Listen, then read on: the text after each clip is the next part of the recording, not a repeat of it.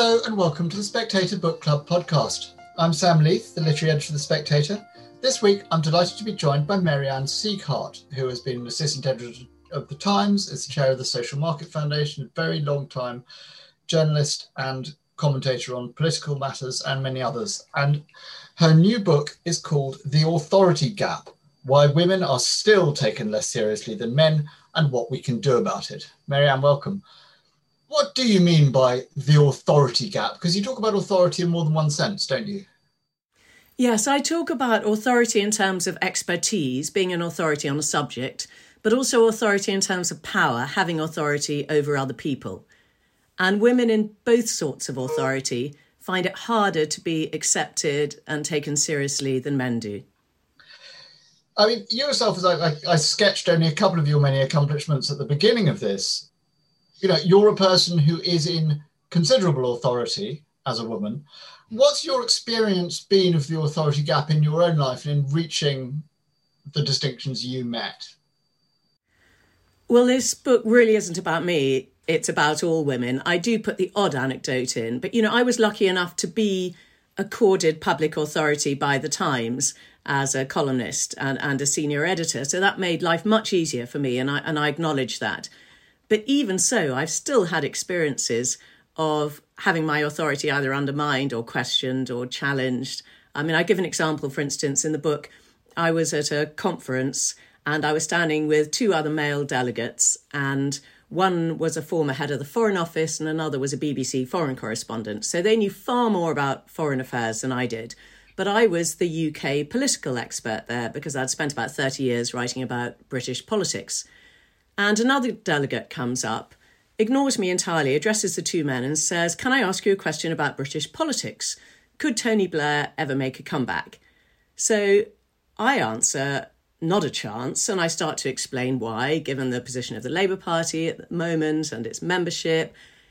He can't even bear to look at me as I'm answering, and then asks a follow-up question of the two men. So I actually pluck him by the sleeve, so he has to look at me. And I say to him, "Look, I'm actually the British political columnist here. I do know what I'm talking about. Now, why should I have had to do that?" Yeah, and you've got countless instances of very senior women being, mistaken for the tea lady and so forth. What was it that made you think this book, now is the time I need to write this book? What was the gestation of the book for you? So that's not too general. I think a lifetime for me, actually. I mean, I was one of several female journalists who set up Women in Journalism back in the 1990s. So I have been thinking about this for a very long time. But I think I had to prove myself and my authoritativeness in a male world before I felt able to write this sort of book and to hope that it would be taken seriously by men as well as women. So I spent a lifetime writing about business and then about politics, which are traditionally seen as male subjects, in order to earn my spurs, really, among men. But I started thinking about writing this actually 4 years ago, which was before even Me Too, and I had no idea that I would actually be surfing a giant wave, as it turned out, by the time it was published. Early on in the book, you say, it's almost on, I think, page 11, you say, "When I say woman, I mean anyone who identifies as a woman." Is it? I mean, I don't want to get sidetracked into that debate, but is it as simple as that? Well, it is actually, and I wrote a fascinating chapter about the experience of trans people, because what happens is that when women transition into being seen as men, they almost immediately discover that they are accorded far more respect and they are listened to more attentively, and what they say is taken more seriously and their work is taken more seriously. And exactly the opposite happens when men start living as women, and suddenly people talk over them, they interrupt them, they don't take their work nearly as seriously. And I found this fascinating because they're exactly the same people with the same ability, intelligence, experience, body of work. And the only variable that has changed is their gender. So it's actually a very scientific way of measuring the authority gap. Because normally what happens is, I don't know, a woman says something at a meeting and is ignored, and then a man makes the same point and is feted. And she thinks, well, maybe I didn't sound confident enough, or maybe, I don't know, maybe they just respect him more than I do. And it's always hard in any individual instance to show that it's gender that's making the difference. But the experience of trans people shows that it so obviously is. Well, you do have this one chapter that's got a fascinating case study because it's two dons at the same university, isn't it? That's right. So there were two professors at Stanford, both science professors, who transitioned in opposite directions at the same time. Ben Barres, a neuroscientist, said, "I've had the thought a million times, I'm just taken more seriously now. My work, the same damned work, as he put it, is taken more seriously." And someone who didn't know his history was overheard at the back of one of his seminars saying, "Oh, Ben Barres gave a great seminar today, but then his work's so much better than his sister's." His sister, of course, being him before he transitioned. And Joan Roughgarden, an evolutionary biologist who transitions in the opposite direction, found that her relative pay went down after she transitioned. She lost her seat on the university Senate committee. But most of all, she said her work was attacked and disrespected, and she personally was attacked in a way that she had never been when she was living as a man. So people would say, "Oh, you haven't read the literature," or "You don't understand the statistics." And she was horrified by this because she'd never experienced it before. To start with, she said, "Well, I thought if women are going to be discriminated against, then I'm darn well going to be discriminated against too, now I'm living as a woman." And then she said, "But the novelty of that has worn off, I can tell you." Now, when you talk about this authority gap, as you say, there's sort of two sides to it, one of which is those positions of authority, one of which is the sort of authority accorded to a woman, in a conversation, in terms of the assumptions that are made about their capabilities and affordances.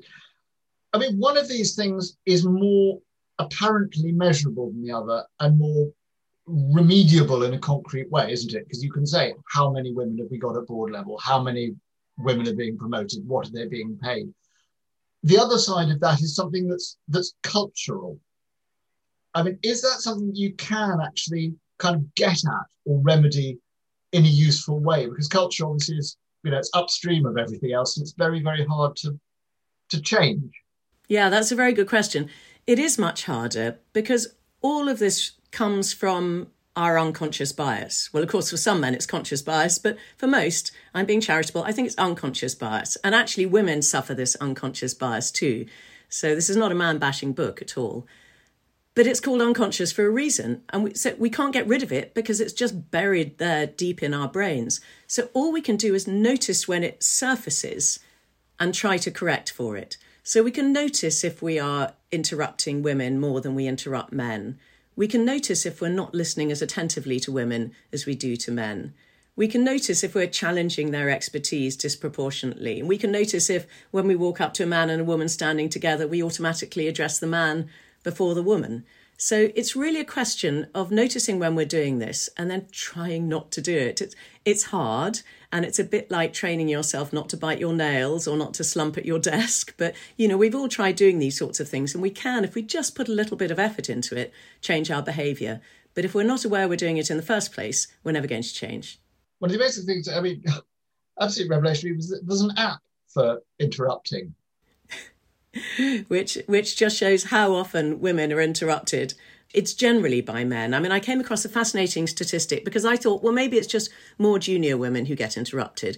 No, if anything, it gets worse the more senior you get. So if you look at US Supreme Court justices, and you don't get more authoritative than that, women make up a third of US Supreme Court justices, but they suffer 2/3 of all interruptions. So in other words, they're 4 times more likely to be interrupted. And it's 96% of the time by men. So even having that amount of authority doesn't insulate you from this sort of behaviour. I mean, there are some fascinating kind of double binds that go on here. Because you say, women are coded as being more meek and mild and, sort of not, if they're assertive, it's negatively coded in a way it isn't with men.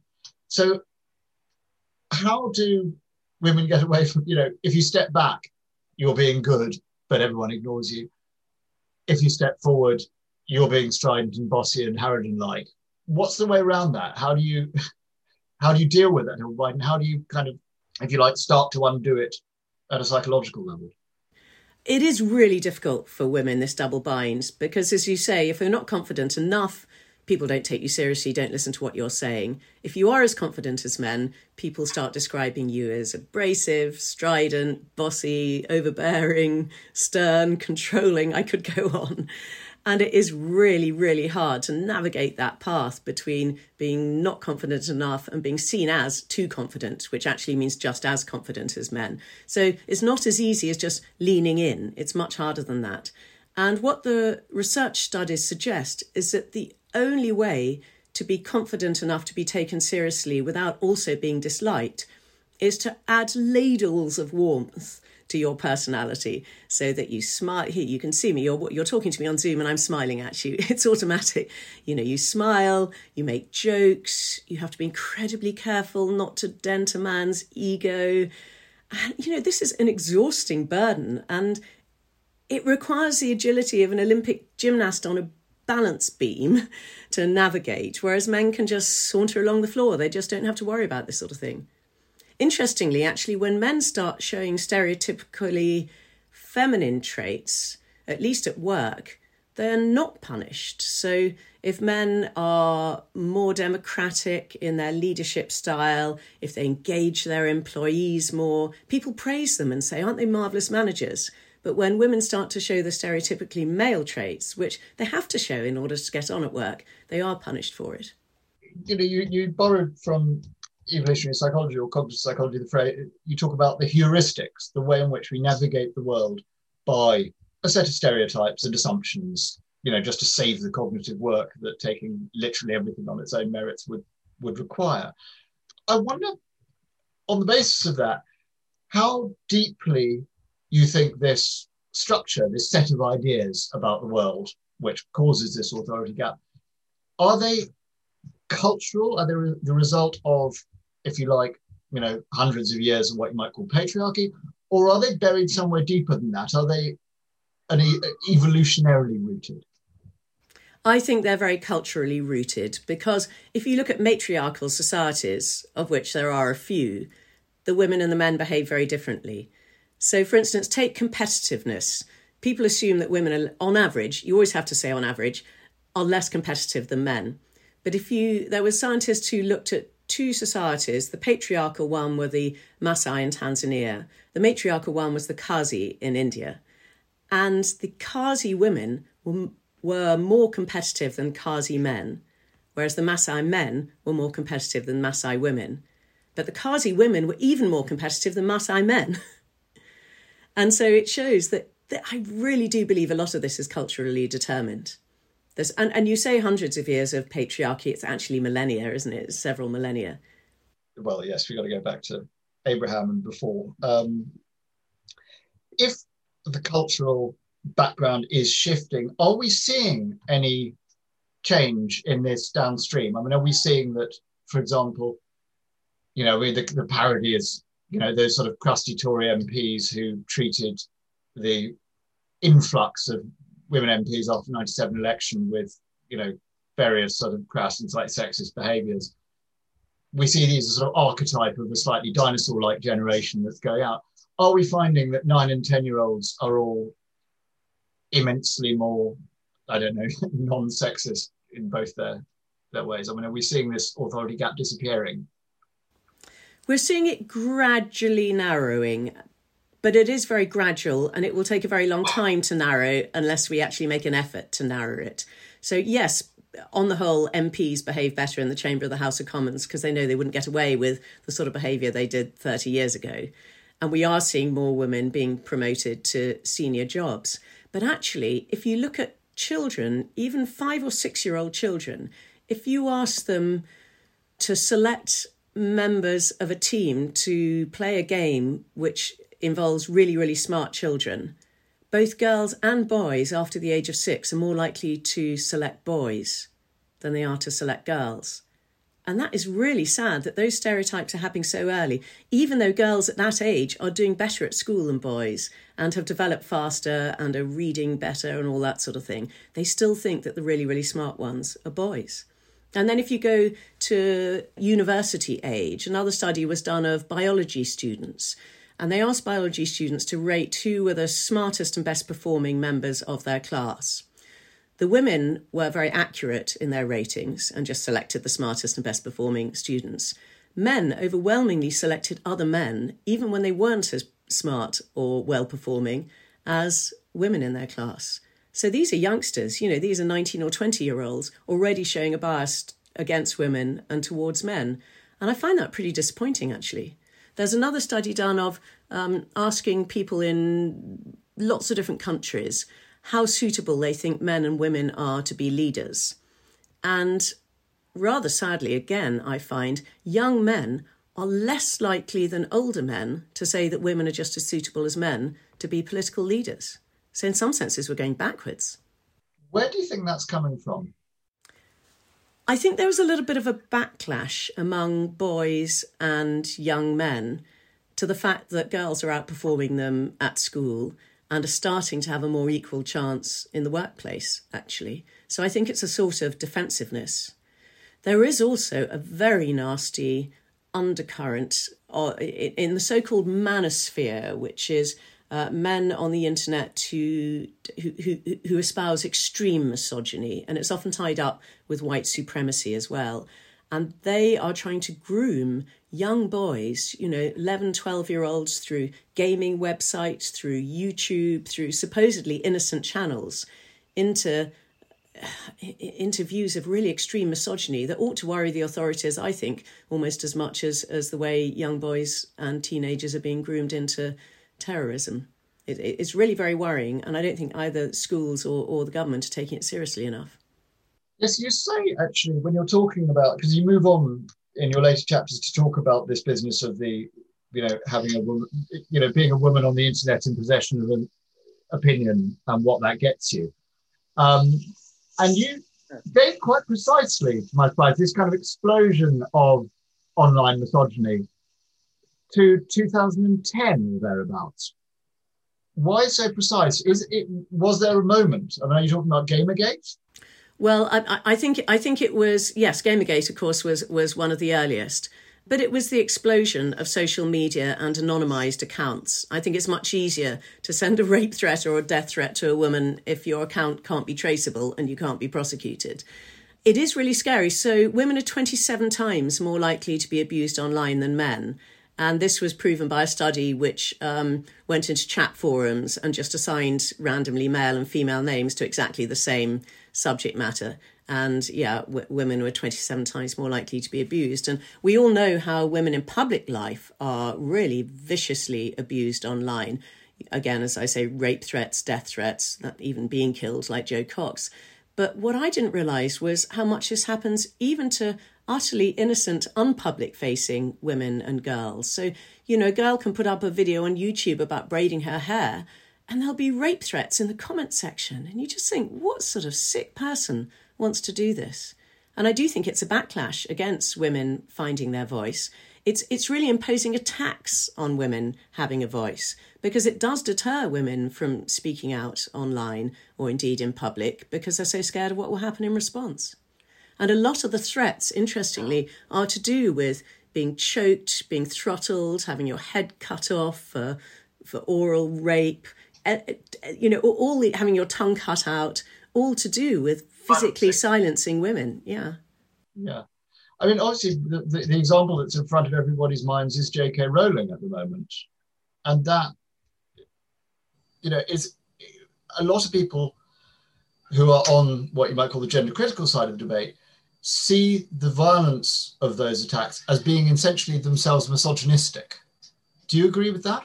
I think they are, yes, because it's interesting that, for instance, that the director of the think tank I chaired until recently, James Kirkup, has written exactly the same sort of things as J.K. Rowling or indeed Janice Turner, and has had none of that vitriolic hatred or threatened violence aimed at him. And he's actually written pieces pointing out that as a man saying this sort of thing, you can get away with it. As a woman, you really can't. So, yes, I do think it's misogynistic. Some of the thesis of your book, in overarching shape of it, will be fairly familiar to most kind of some people in that, we have a sort of running joke about mansplaining, about, yes, Perkins, could you now say that so that you can take credit for it because a woman just said something interesting? Or, these sort of running jokes are very much in the atmosphere. What was there in researching your book that really surprised you? Ooh, gosh, all sorts of things. I suppose the extent to which this happens even to women who have already been accorded a huge amount of authority. I mentioned the Supreme Court justices, but I also interviewed about 40 or 50 incredibly authoritative women for the book, as well as women from other backgrounds. But former presidents and prime ministers and presidents of the Supreme Court and generals in the army and that sort of thing. And the fact that even they have come up against it, I thought was pretty good proof that all of the rest of womankind have too. But I also wanted to find the actual ammunition for this, the research evidence that backs it up. Because every time it happens, every individual instance of it happening to an individual woman, she can always doubt herself and think, oh, well, maybe I didn't express myself well, or maybe I wasn't confident enough, or maybe I didn't really know my stuff. And so it's very undermining of women's confidence. And I wanted to say, look, it's not about you. It's not your fault. It's a systemic problem. And therefore, you don't have to blame yourself. You can actually blame the unconscious bias in everybody else for this. And also, I think maybe I wanted a bit of a wake-up call to men. Not all men. Some men are fantastically respectful in the way that they treat women, but some really aren't. And I wanted to say to them, look, you are being unfair here, and it would be fantastic for the rest of us if you just examined your behaviour and perhaps changed it a bit. There is a sort of peculiar aspect of it. And several of the very high-performing women you've spoken to have said the reason they're so good at what they do is because they know they're sort of swimming against the tide a bit. I mean, I think you quote, among others, Christine Lagarde and I think was Angela Merkel, I think you might have meant, saying, they master their briefs 10 times over. They're absolutely across everything. I mean, is this in some ways a sort of unlooked for benefit of this? That actually some women are much, much better at their jobs because they're having a harder time? I guess so, though it's quite a high tax to impose on them, isn't it? They do know. I mean, Janet Yellen told me the story, the current US Treasury Secretary, but when she was chair of the Federal Reserve, she used to put an enormous amount of effort into preparing for press conferences. And her male deputy used to say to her, Janet, you just don't have to do this. You could just walk into that room and do it off the top of your head and you'd be fine. And she said, no, I just don't dare. And the reason is that women know that they will be criticised so much more harshly than men if they ever do trip up. And they're much less likely to be given a second chance if they fail. And therefore they just have to prepare in order not to let a chink show. So yeah, they probably do end up doing their job better, but it's enormously hard work. Yeah, well, you say of those women who do their jobs very well, that you point out that the countries that have been led by women have generally aced the coronavirus crisis in a way that, men busking it have less so, not to point any fingers. But you also say, for instance, that,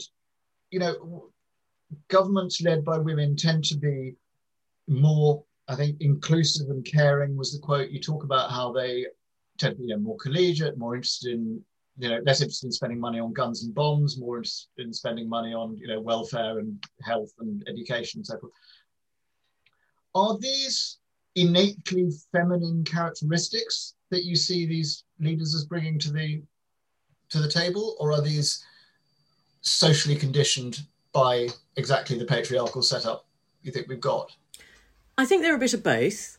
And I don't want to just characterise all women as angels and all men as devils. That's not how I see it at all. These are only averages. They are based on rigorous research, by the way. It's not just anecdote. They are only averages, and some women don't have any of these feminine traits, and some men have a lot of them. But on average, I think women are more interested in health, education, welfare, probably because, on average, they have been more responsible for their children than their male partners, if they have them, have been. And they're closer to the coalface. They're the ones who've been dealing with the teachers at parents' evening. They're the ones who've taken their children to the GP. And so they're just more aware of the failings of these public services and the importance, perhaps, of running them better or funding them better. I want to ask also about some of the peculiar and unexpected exceptions. You say, for instance, that the unconscious biases that say women aren't allowed to take agency or to, be assertive in a public space. Apparently, black women get a free pass on this, and so Yeah. do lesbians. Where does that come from? Well, black women on the whole have a bigger authority gap than white women. So I should start by saying that. They are more likely to be underestimated, more likely to have to prove their competence before people accept them as having expertise. So that is definitely, their colour works against them, and it's a sort of compounding variable alongside their being female. But there is this stereotype of the assertive, confident black woman. I suppose probably because traditionally black women have been more likely to be single mothers, and so they have had to sort of fight their corner harder perhaps than white women have. And therefore people recoil less when they see a black woman being confident and assertive than when they see a white woman being confident and assertive. And the same is actually true of lesbians, who in terms of stereotypes are somewhere in between straight women and men. They're expected to act in a traditionally more masculine way, and therefore they can get away with it more. And it's interesting, actually, you quite often see lesbians working in quite male-dominated workforces, such as the police and the army. And I think they often find it easier to get on there, perhaps, than straight women do. In terms of the remedies you propose, I mean, one of the most sort of politically tricky is this idea of affirmative action and quotients and positive discrimination, whatever you want to call it. This is what a lot of people would call, that's a box ticking exercise. And you yourself highlight the difficulty there is that you're seen as a diversity hire, and it actually diminishes rather than enhancing your authority. Is there a way around that? Or is there, do you think there are other ways of doing it than, as it were, box ticking and quote ticking? Because there's a lot of resistance to that. There is a lot of resistance, and I completely understand the resistance. But look at the difference in the parliamentary representation of women in the Labour Party and the Conservative Party. So the Labour Party had all women shortlists, only in half of all winnable seats, by the way, not in all of them, only in half. And as a result, it's now got to 50-50 representation. And the Tories are way behind. And the trouble is, if you were selecting entirely on merit, there wouldn't be a problem. But you're not. And so individual constituency associations will think, oh, let's have a nice young man. And maybe his wife will help out at the cupcake stall. And it is much harder to be selected as a woman in the Conservative Party, even if you're just as good or possibly better than the male candidates you're competing with. And so, although I hate quotas, I have to admit that sometimes it's the only thing that works while we still retain this subconscious bias. But you can then get over it once you get in. You can get over the sort of diversity hire problem, I think. So, for instance, on one of the boards on which I sit, it had been all male for 125 years. And they decided to hire, to their credit, 2 women, not just one, because that makes it much easier for the women around the table if there's more than one. And the other woman's fantastic, very bright, very experienced, very good. I'm not going to speak for myself. But at the end of the first year, we had a board evaluation, and the men were asked about, well, we were all asked about how the board worked and what had sort of been the most important thing in the previous year. And the men all said, we were so surprised by how good the women were and how easily they fitted in, and it's been marvellous. And I thought, well, that's great, but why were they so surprised? There's your sense that, if you like, it's a necessary evil that you get through a generation maybe in which, a lot of people will say this is unfair because, women are being promoted, by quota, and then that will help to undo the authority gap, and then it will all just happen naturally. It will really help, though you have to be careful that you carry on appointing women properly on merit, because it's a bit like an elastic band that as soon as you let go, it tends to snap back to the default. And I'm not in favour of appointing a less qualified woman over a better qualified man. But there may be occasions in which if a similarly qualified man and woman are both going for the same job and you've got very few women at that level, then it makes sense to appoint the woman, but only if they're equally qualified. I don't think we should be appointing women who aren't as good as the men they're up against. Right, an interesting thing you bring out is that having one woman on the board can actually make it worse. Can you explain what it is?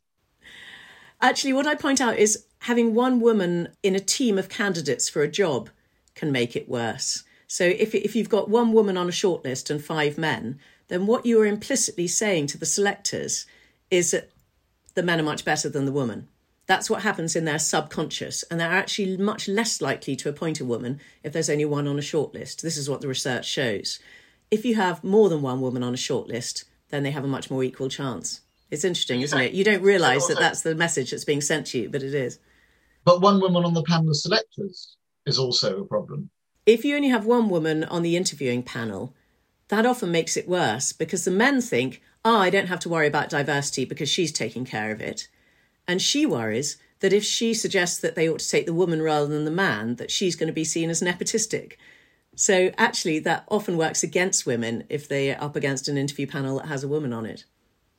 Are there sort of ways of doing this that are sort of blind recruiting, if you like? Because that seems to be the flip side of the idea of you recruit her because she's a woman. You know, what happens if you say, we will recruit when we don't know whether she's a woman? Yes, blind applications are a very good idea because women are 30% less likely to be called for a job interview than a man with equal qualifications. So having a blind CV is a very good idea and a blind job application. Of course, you can't really interview people blind. You're going to know what their gender is then, but at least you're then getting more women to interview. But we've all heard, I'm sure, about the blind auditions for US symphony orchestras. You know, US symphony orchestras used to be, 99 men and a harpist who was a woman. And so they used to say, well, at the very highest echelons of instrumental playing, men are just a bit better than women. And then they started doing blind auditions behind a screen. And to start with, it didn't make any difference because they could tell from the shoes, from the sound of the shoes on the floor, whether it was a woman or a man walking up to be auditioned. So they got them doing it in stockinged feet or in socks. And suddenly the women started being selected at the same rate or even slightly higher rate than men. So yes, I do think blind applications are a good idea. There is a sort of school of thought which will say, oh, this is all just wokery. Why is there such a strong, why do you read that bit as being a sort of general purpose backlash against, the idea that, a lot of the things that you touch on, the idea of intersectionality, the idea of unconscious bias, of patriarchy, of all these things that are very sort of familiar to kind of liberal and progressive audiences, there is a kind of tendency to write them all off as just being woke. Why do you think that is? Why is there this war on woke? And what, do you think woke is a useful expression? Well, not really. But, it's because people don't like losing their privileged position in society, isn't it? I use the analogy of men are swimming in a river with the current. They can't feel the current, but they see the banks of the river racing past him and they think, God, I'm a good swimmer. And they see women swimming in the opposite direction against the current and struggling to make headway against it. And they think, well, they're just not as good at swimming as I am. And, privilege is invisible. I don't really notice my white privilege. I don't know. I mean, I drive a slightly battered, but I drive an old Mercedes. And I've never been stopped by the police driving my Mercedes, except when I've been speeding. Because why would they? And if I were black, I probably would have been stopped lots of times and been asked, how can you afford a Mercedes? Are you dealing drugs? We don't notice this if it doesn't affect us. And so I completely understand why men might say, oh, this is all rubbish. I've never noticed it. But please ask women how it feels and what's happened to them, and then reassess your opinion. And, maybe read the book and see all this evidence, proper rigorous evidence that I've cited. It's not wokery, it's just fact. And what's in it for us then, speaking as a privileged male? Actually, what really cheered me up and what I hope will cheer you up is there is so much in it for men as well as women. And, you might think that gender equality is like a seesaw in which if women rise, men fall. But in most instances, this isn't the case at all. Actually, it helps both sexes. And what I discovered is that in more egalitarian countries, men report twice as high, in fact, life satisfaction. They're much more satisfied with their life. They're half as likely to be depressed. They drink less, they smoke less, they take fewer drugs, and they're less violent. And in more gender equal relationships in which men like you, Sam, share the childcare equally and the chores equally, not only are the women happier and healthier, which you would expect, and the children are happier and healthier, and they do better at school and they have fewer behavioural difficulties, but the men are happier and healthier, and they have a much better relationship both with their partner, their wife, girlfriend, whatever, and with their children. They sleep better at night. And here's the complete clincher. They get more frequent and better sex. So guys, what's not to like about this? And all you have to do is give up drinking, smoking and having a fight for that. I don't know. Mary Ann Sieghart, thank you very much indeed for your time. Thank you, Sam. It's been a pleasure.